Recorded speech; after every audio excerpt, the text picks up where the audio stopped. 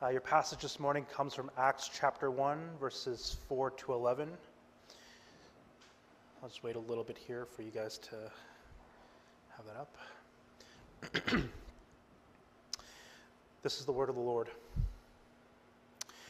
And while staying with them, he ordered them not to depart from Jerusalem, but to wait for the promise of the Father, which he said, "You heard from me, for John baptized with water, but you will be baptized with the Holy Spirit not many days from now."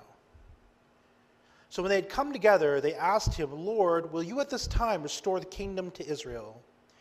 And he said to them, "It is not for you to know the times or seasons that the Father has fixed by his own authority.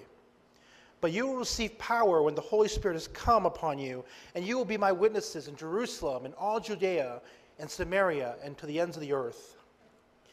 And when he had said these things, and as they were looking on, he was lifted up, and a cloud took him out of their sight. And while they were gazing into heaven as he went, behold, two men stood by them in white robes, and said, "Men of Galilee, why do you stand looking into heaven? This Jesus, who was taken up from you into heaven, will come in the same way as you saw him go into heaven." This is the word of the Lord.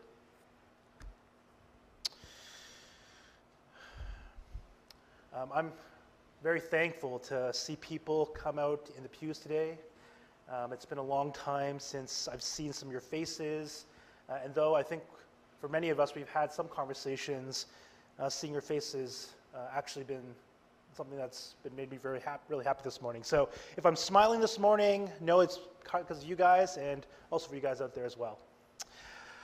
So let's start with our sermon this morning. So I want to start by saying that every business and organization today and club has a mission. And that mission is often captured in a mission statement. Now, if you don't know what a mission statement is, a mission statement often talks about or speaks about what does the group look to do. And mission statements are then often followed by a vision statement. And what the vision statement is trying to do is it tries to express to you, after doing all of your mission, what are you hoping to accomplish by the mission that you've set forward? So let me give you an example. Amazon's mission is that we strive to offer our customers the lowest possible price, the best available selection, and the utmost convenience. Right? That sounds like the mission of Amazon, and if you go on their website, that's exactly what you're going to get. Now, what you may not know is that Amazon also has a vision that's tied to this mission. And the vision is to be the Earth's most customer-centric company, to build a place where people can come and find and discover anything they may want to buy online. Again, mission meets vision. Now, mission and vision statements in our world today can be very effective in the corporate world, in clubs, because they help us to set a goal for what we want to accomplish and what we want to do and who we are. And if they're executed properly, with the proper motivation and the proper means, all these groups can accomplish what they've set their mission and vision to do and accomplish. Now, why do people write mission statements and vision statements? And I think it's more than just that they're trying to tell you what their business interests are. I think ultimately the goal of creating a mission or vision statement is to capture the imagination of consumers and employees to work towards something, to feel like they're a part of something, and ultimately to be loyal to their mission and brand.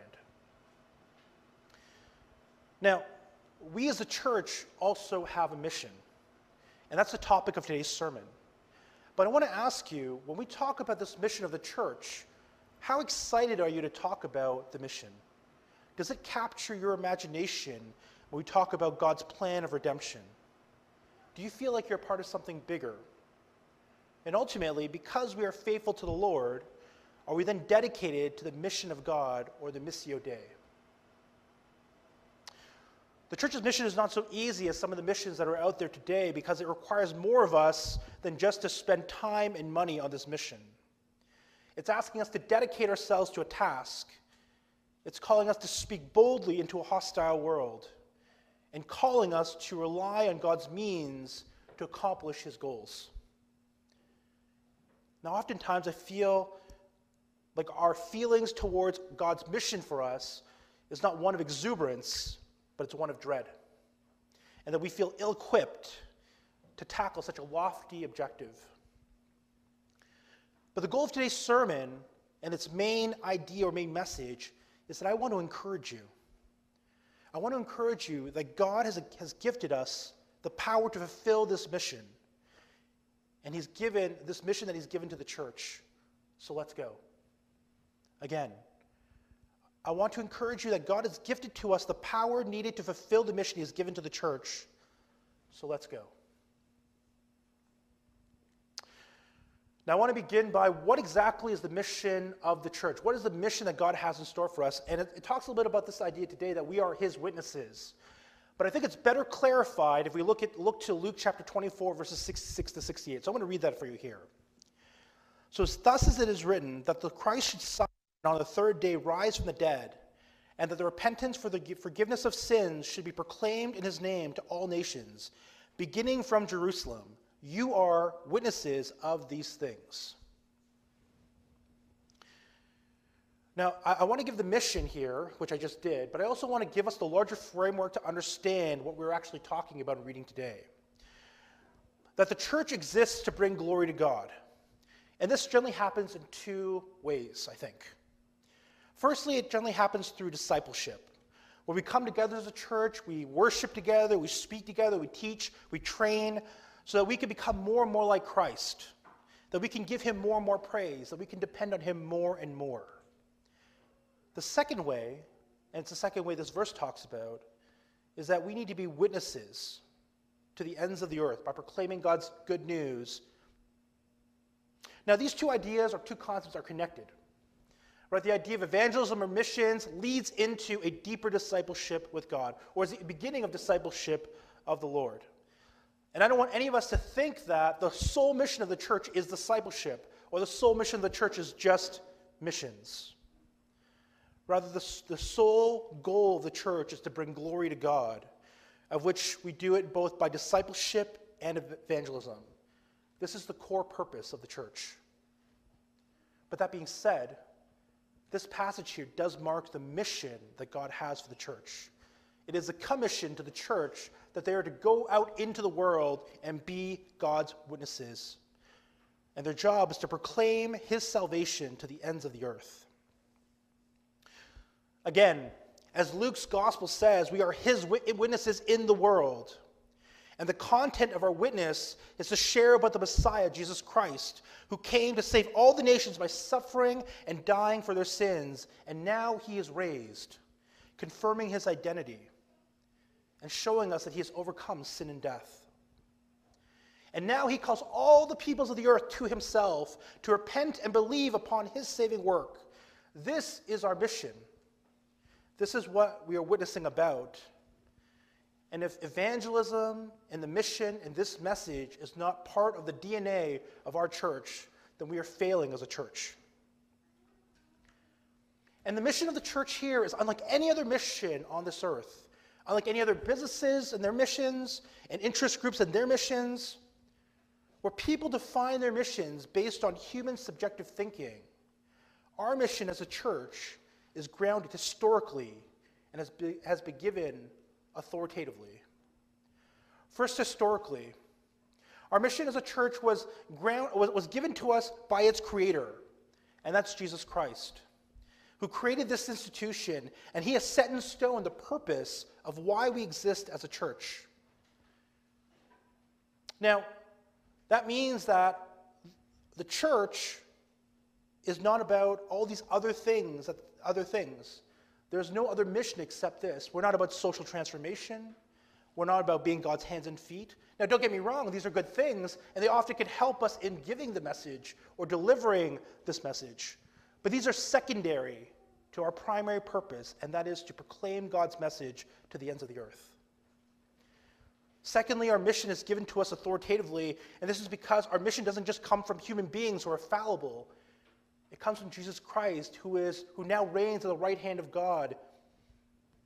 And he knows what our mission should be, and he spells it out for us, and nobody can challenge that mission now or change it. Because this word comes from a kingly authority, and he has enlightened all of us about what his church is about. Now, in the world around us, and maybe in the businesses that you work for or in the interest groups that you're a part of, We all know that vision and mission statements can change, right? Your business goes under new management, there's a new mission, new vision. There are new trends in the world that people are interested in. So businesses or interest groups want to be part of that. So they redefine themselves to meet these trends to stay relevant in the world. This is not so for the church and its mission.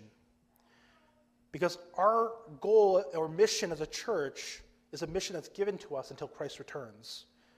And it's spelled out for us, and it is clear and unchanging. And if the mission of the church ever does change, it means that the mission is complete and over. Now, all these things I'm saying, I just want to set the stage so that we understand why we're here this morning and why we exist as a church, or what our mission is as a church. And it's clear as we look at these passages in the book of Acts. So let's go there and take a look there. Beginning in verse 6 this morning, the apostles ask Jesus, Lord, will you at this time restore the kingdom of Israel?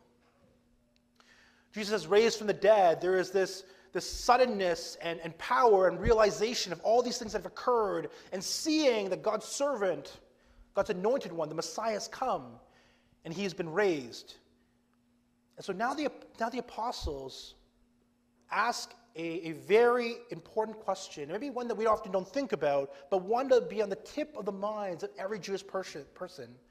And that's the question of, Lord, will you restore the kingdom to Israel?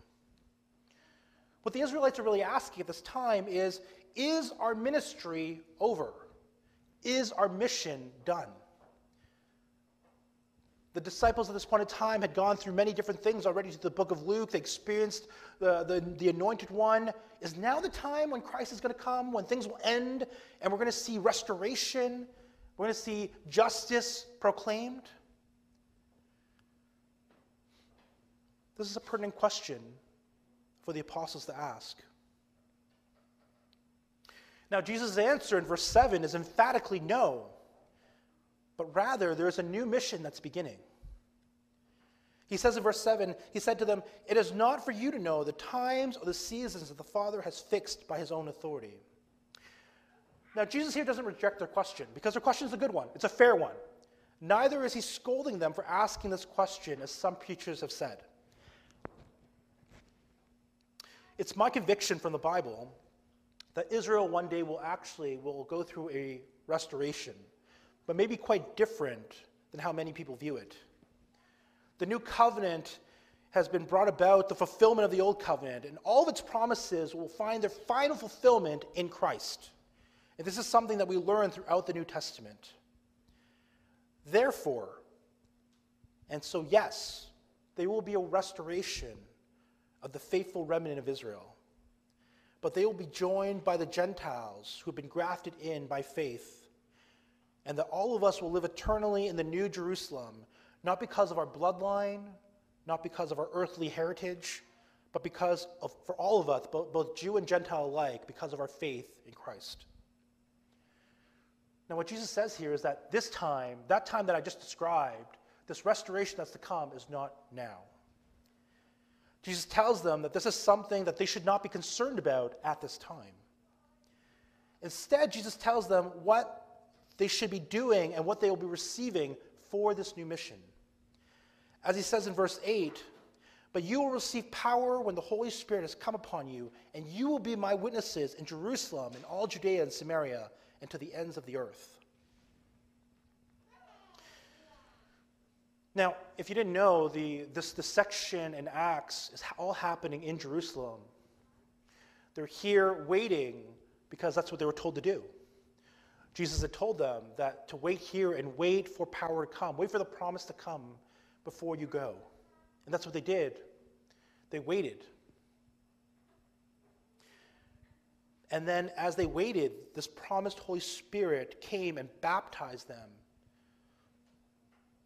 As it says in verse 4 and 5, it says, "While staying with them, he ordered them not to depart from Jerusalem, but to wait for the promise of the Father, which he said, 'You have heard from me, for John the Baptist baptized with water, but you will be baptized with the Holy Spirit not many days from now.'"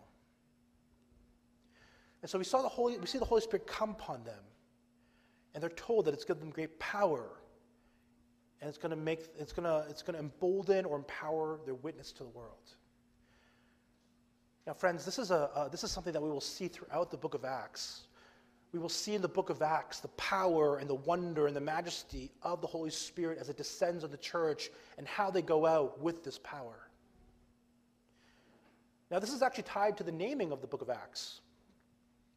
Now, as we've talked about, this, like I said, this book's name is Acts. Have you ever wondered why it's actually called Acts? The reason being is because the book of Acts is actually a description, or it's actually a book that's written in the ancient world to speak of the acts of a great or important person. So I want you to imagine if you were to read a biography today on an important person, maybe one by like Steve Jobs or by like Winston Churchill. We have these tons of different biographies on important and powerful people. Well, there's a genre that was dedicated to that. And that's how the book of Acts is written like. But here's my question for you. Whose great acts is the book of Acts talking about? Whose acts are they working through? And I think most commentators have it right that the book of Acts is actually the acts of the Holy Spirit, because it's the Holy Spirit that's the driving force of the Christian faith in this book. He is the power of the church's message. This is why the Holy Spirit is such a prominent feature in the book of Acts. Because the Holy Spirit helps them to fulfill the mission, people to fulfill the mission. It helps people to understand and take power and to be bold in that mission, and it empowers them to go and to do as Christ had commanded them. Now, this is the book of Acts, and we can clearly see there's power there. But I would argue that that same Holy Spirit that's at work in the book of Acts is at work in the church today. And I want to share with you some of the ways that the Holy Spirit has empowered Acts and the people of Acts, and how it's empowering us in the church today. So I have 5 things. The first of them is the Holy Spirit is what gives us a Spirit-empowered boldness. Now, certainly there are people, probably even our own congregation, that have bold personalities, right? People who can just say what they want to say. They don't seem to have any recourse in how they feel. Bold personalities is definitely a thing. But when we talk about a Spirit-led boldness, it's not born out of personality. It is a boldness that comes by Spirit-filled conviction to act. That means that you can have any kind of personality. You could be timid, you could be shy, you could be bold. And yet all of these different personality types who are in Christ, who have been empowered by the Holy Spirit, will have this boldness. Throughout the book of Acts, when we see this boldness being acted upon, we can see that the people of God witness with great conviction and urgency. And I don't think that this conviction and urgency that they preached with just comes in spurts. It's not like it just happens every so often, randomly. This spiritual boldness among the people is always part of the makeup of the believers in Acts. And for us as a church today, it's part of our makeup as well. It's where it gives us this readiness to give a defense for the hope that we have. But it has ebbs and flows. And it tends to ebb and flow with our own spiritual life. When we lack confidence in our faith, when we find that we don't have the courage to proclaim the truth, for certainly the Spirit here ebbs and it flows. Now, this is not a failing of the Holy Spirit, but these are weaknesses in our own faith. Now, I say ours because I too have this problem. There's oftentimes I don't feel as eager as I should to proclaim my faith, or as assured as I am when I first began. I also go through ebbs and flows of my own faith. And there are times where I'm downright discouraged and lack confidence in the things that I'm saying. But I'm also reminded that a time when God has given me this spiritual boldness, this Spirit-led boldness. And let me share with you some of those times. So in university, something that's very common is you often share on campus.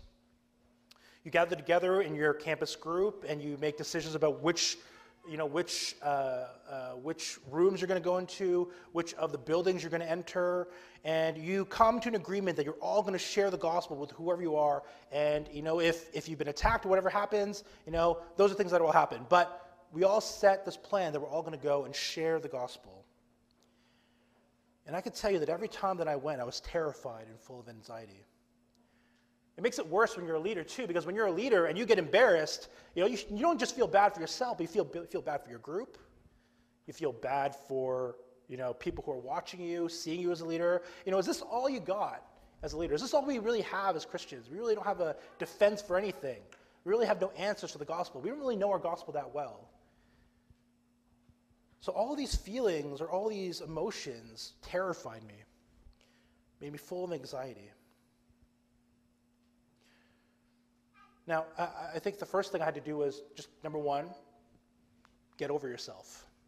Now, that sounds really weird, but there are times where you just have to recognize that these are just realities you can't control, and that you just have to place all of your trust in the Lord. And that's what I did.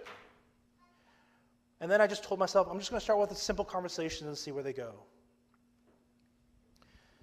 But let me tell you, friends, that when I start to share the simple message of the gospel, that you and I are dead to sin and need a Savior, Jesus Christ, this person who came to suffer and die for our sins, yours and mine, and now that you must believe in him to have eternal life, I often felt unstoppable. I felt confident about every conversation that I had, and out of nowhere sometimes these thoughts and things to say just came out of nowhere, powerfully, effectively. And never once did I regret a single conversation that I had when I shared the gospel. Now, I need to tell you how big of a deal that is for me. I'm a person who has regrets about probably every single area of life I have some kind of regret. But there's not a single time that I shared the gospel that I regret. It's in fact the times where I had the opportunity to share that I didn't. Those are times that I tend to regret. Now you might ask, why have I never experienced this boldness of faith? And I would simply say that this boldness of faith is only given to those who are committed to the mission and looking to share the gospel at every opportunity. And the reason why we may not have experienced this boldness in our faith is because it's expressly given to us when we are looking to be witnesses in the world. And if our aim is not to be witnesses, if our aim is not to obey God's call for us to missions, then we will never receive this boldness. Secondly, I want to say that the Holy Spirit gives us the words to say. As Jesus says in Luke chapter 12, verses 11 and 12, when they bring you before the synagogue and the rulers and the authorities, do not be anxious about how you would defend yourself or what you will say, for the Holy Spirit will teach you in that very hour what you ought to say. This is exceedingly true in the book of Acts, where we see the people of God being under more and more difficulty, struggling more and more, and yet their words are becoming more and more powerful, that there is a life in the words that they're speaking. We see this applied in the preaching of the gospel by Stephen, who was martyred, and we see this again in Paul's trial near the end of the book of Acts. Now, these are just examples of when this power is seen, but it happens through all of the book of Acts. And it's a power which the Holy Spirit works in through us and through them to be able to say the right words at the right times and with conviction and with power. Now, you and I may never go before large groups of people to share our faith. You and I may never stand before a governor or a dictator and share our faith to them. But this promise that Jesus makes is for us as well in the 21st century. It's a promise that we do not have to be anxious when we come upon these difficult times and we have to make a defense or a telling of our faith or have to witness to a world in difficult circumstances, because the Holy Spirit will guide us into the right words to say. Now, I don't want us to get mixed up here. I am not saying that every time you preach the gospel in these difficulties, that people are going to come to faith. That's not what we see in the book of Acts. This is also not truthful to the scripture. But what I am saying is that when the Holy Spirit comes upon you and speaks through you, you will speak honestly and powerfully about your faith. Thirdly, the Holy Spirit will prompt us where to be missional. And we're going to see this in Acts chapter 8 with Philip, when he's told by an angel to go to the specific location, and then after that, the Holy Spirit takes over and basically leads him to the Ethiopian eunuch. So there are times where the Holy Spirit will lead us into missional situations. And I think that those are times that we will also experience as well.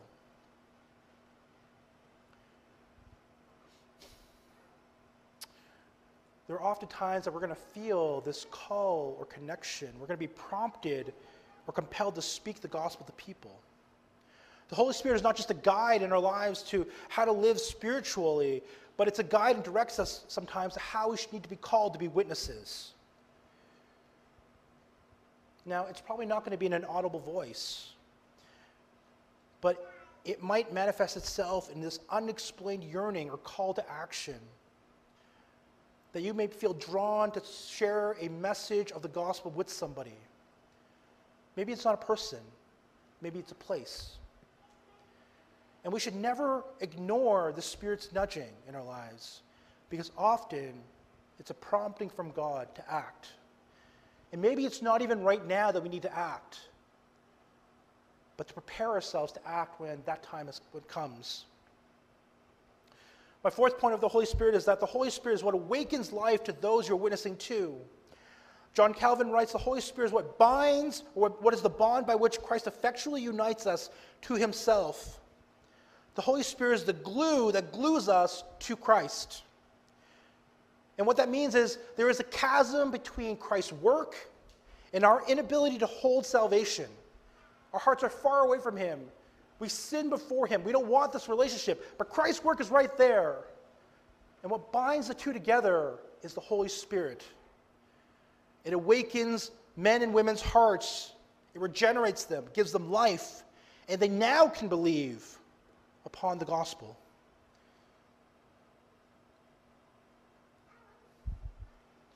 And this is what makes our mission effective. It's the Holy Spirit. My fifth point, and this is not an exhaustive list, but I think this last point really ties all the things that we've talked about together, is that we need the Holy Spirit because we live in an evil world. Over the last couple of weeks, we had talked about this idea of the armor of God, and we need the armor of God because we live in a hostile world to Christians. Now, this world is hostile in a way that basically is looking to wear you out, it's looking to attack you, it's looking to reject you. And we learned from the spiritual armor that our battle is not physical, that our fight is spiritual in nature. And hence, to deal with spiritual warfare, specifically spiritual warfare in missions, we need the Holy Spirit. We need spiritual power. And there is no power greater than the second person of the triune God, the Holy Spirit. Now, I've just described the Holy Spirit upon the church in Acts and what it should be like in our lives, but I suspect that for many of us, this is not our own experiences as Christians today, that we don't experience the Holy Spirit in our lives this way. And I think we actually often ask in this question of missions that maybe only if I had this one gift, this one skill, or maybe if I had this more risk-taking personality, I would be a better evangelist. I'd be better at missions. I would do missions if I had these skills, if I had this ability. Maybe we wish that we were more eloquent, that we spoke well, that we spoke intelligently, that we spoke effectively. Maybe we thought that we had better minds, right? Oh, I know, so I can anticipate what this person's going to say. I can answer and give a defense of our faith. I think we often wish that we had all of these gifts and all of these skills and all of this ability so that we could be more effective at missions or at evangelism. And I want to say, yes, all these things are helpful. Yes, we praise God for all these gifts when they come upon people in the church and they are able to speak in a way that seems supernatural.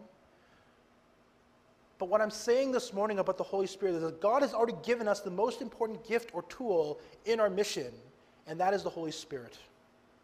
And that even if we aren't the most gifted people, we can still be very powerfully missional because we are a Spirit-led people.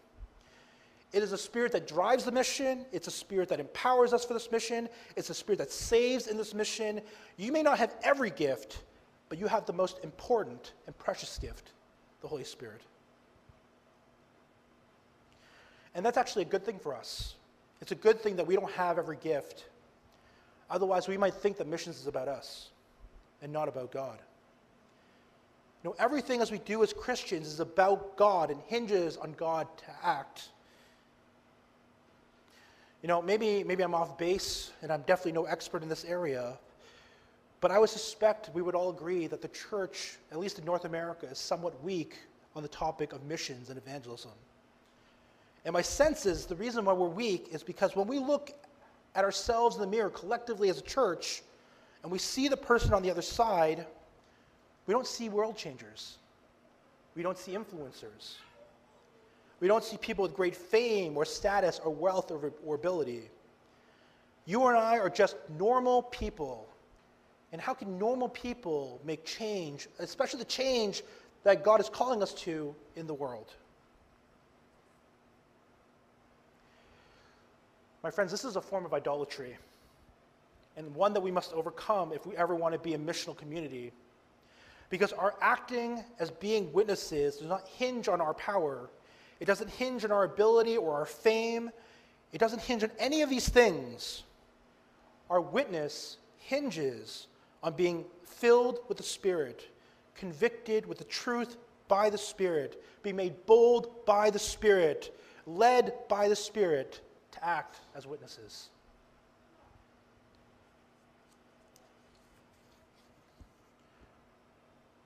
Let me make a point that for me sank in really deep.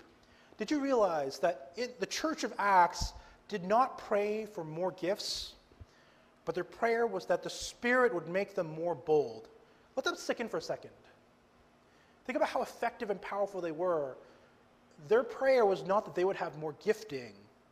Their prayer was the Spirit would make them more bold. And this difference makes all the difference in the world for us and how we think of the message going out. That the message going out doesn't rely on gifted or amazing or powerful people, but it goes out of people who have been moved and transformed by the Spirit, empowered by the Spirit to go and to share their witness to the world. And this ultimately comes back to, why did God choose you and me? Was it because he knew that we were world changers, or that we were influencers, or that we were great? The funny, the sad, the ironic reality is God chose you and me for the large part because we were weak and foolish. And he specifically picked us to be weak and foolish, who are weak and foolish, to shame those who are strong and wise. And if we as people feel offended or hurt that God has picked us because we are weak and foolish to talk to those who are strong and wise, and then those strong and wise people tell us that we're weak and foolish, and we feel disarmed and disheartened by that, then we're never going to be missional. It's never going to happen in our community because our focus is too fixed on our own self-worth, our own value, our own glory, and not enough on God's worth, God's value, God's glory. Effectively, what we are saying in this situation is that we are much more interested in God, or in us increasing and God decreasing in our life. And so if this is our view, if our view is that our failure of missions is just because we don't have the right gifting, then we need to change this view. It's idolatry, because the mission is not about us. The mission is about God.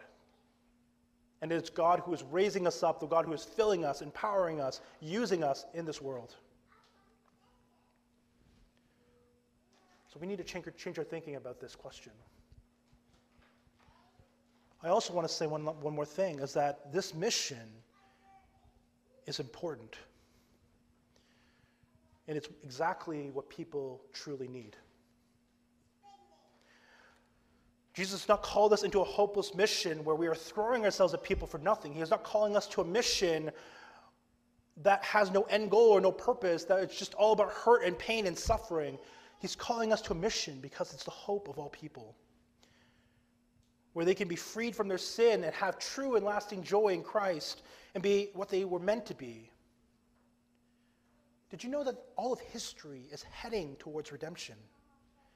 And God is telling us our role in the plan of redemption, and that's to be his witnesses to bring about the redemption of people. And that means if God is true here, that what God is saying we believe, then we are on the right side of history. That what we are doing ultimately is painful, yes, but it's temporary. And it's important for eternity, for the people who are being called and who are being saved.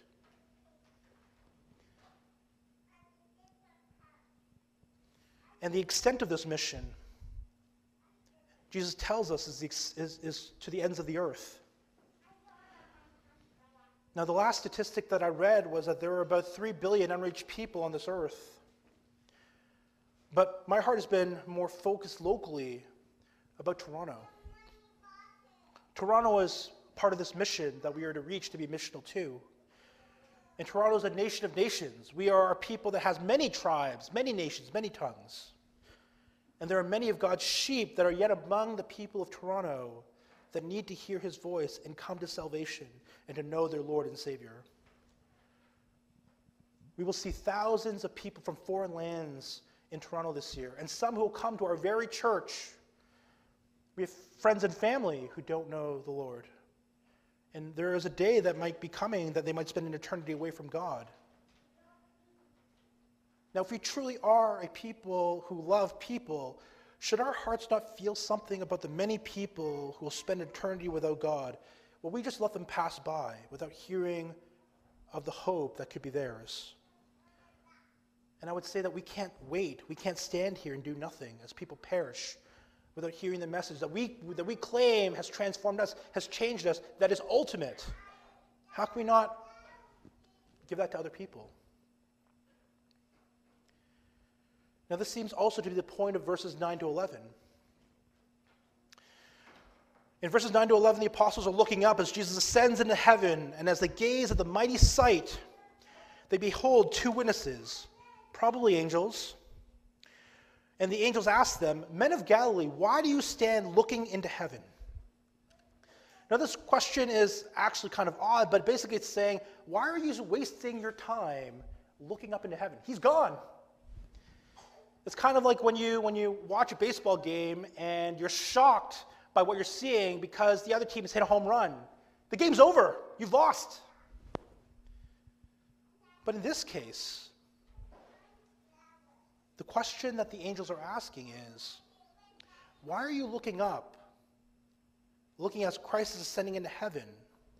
Because there's work to be done. There's work for you to do. And this work will be completed one day when he returns in the same way that he left.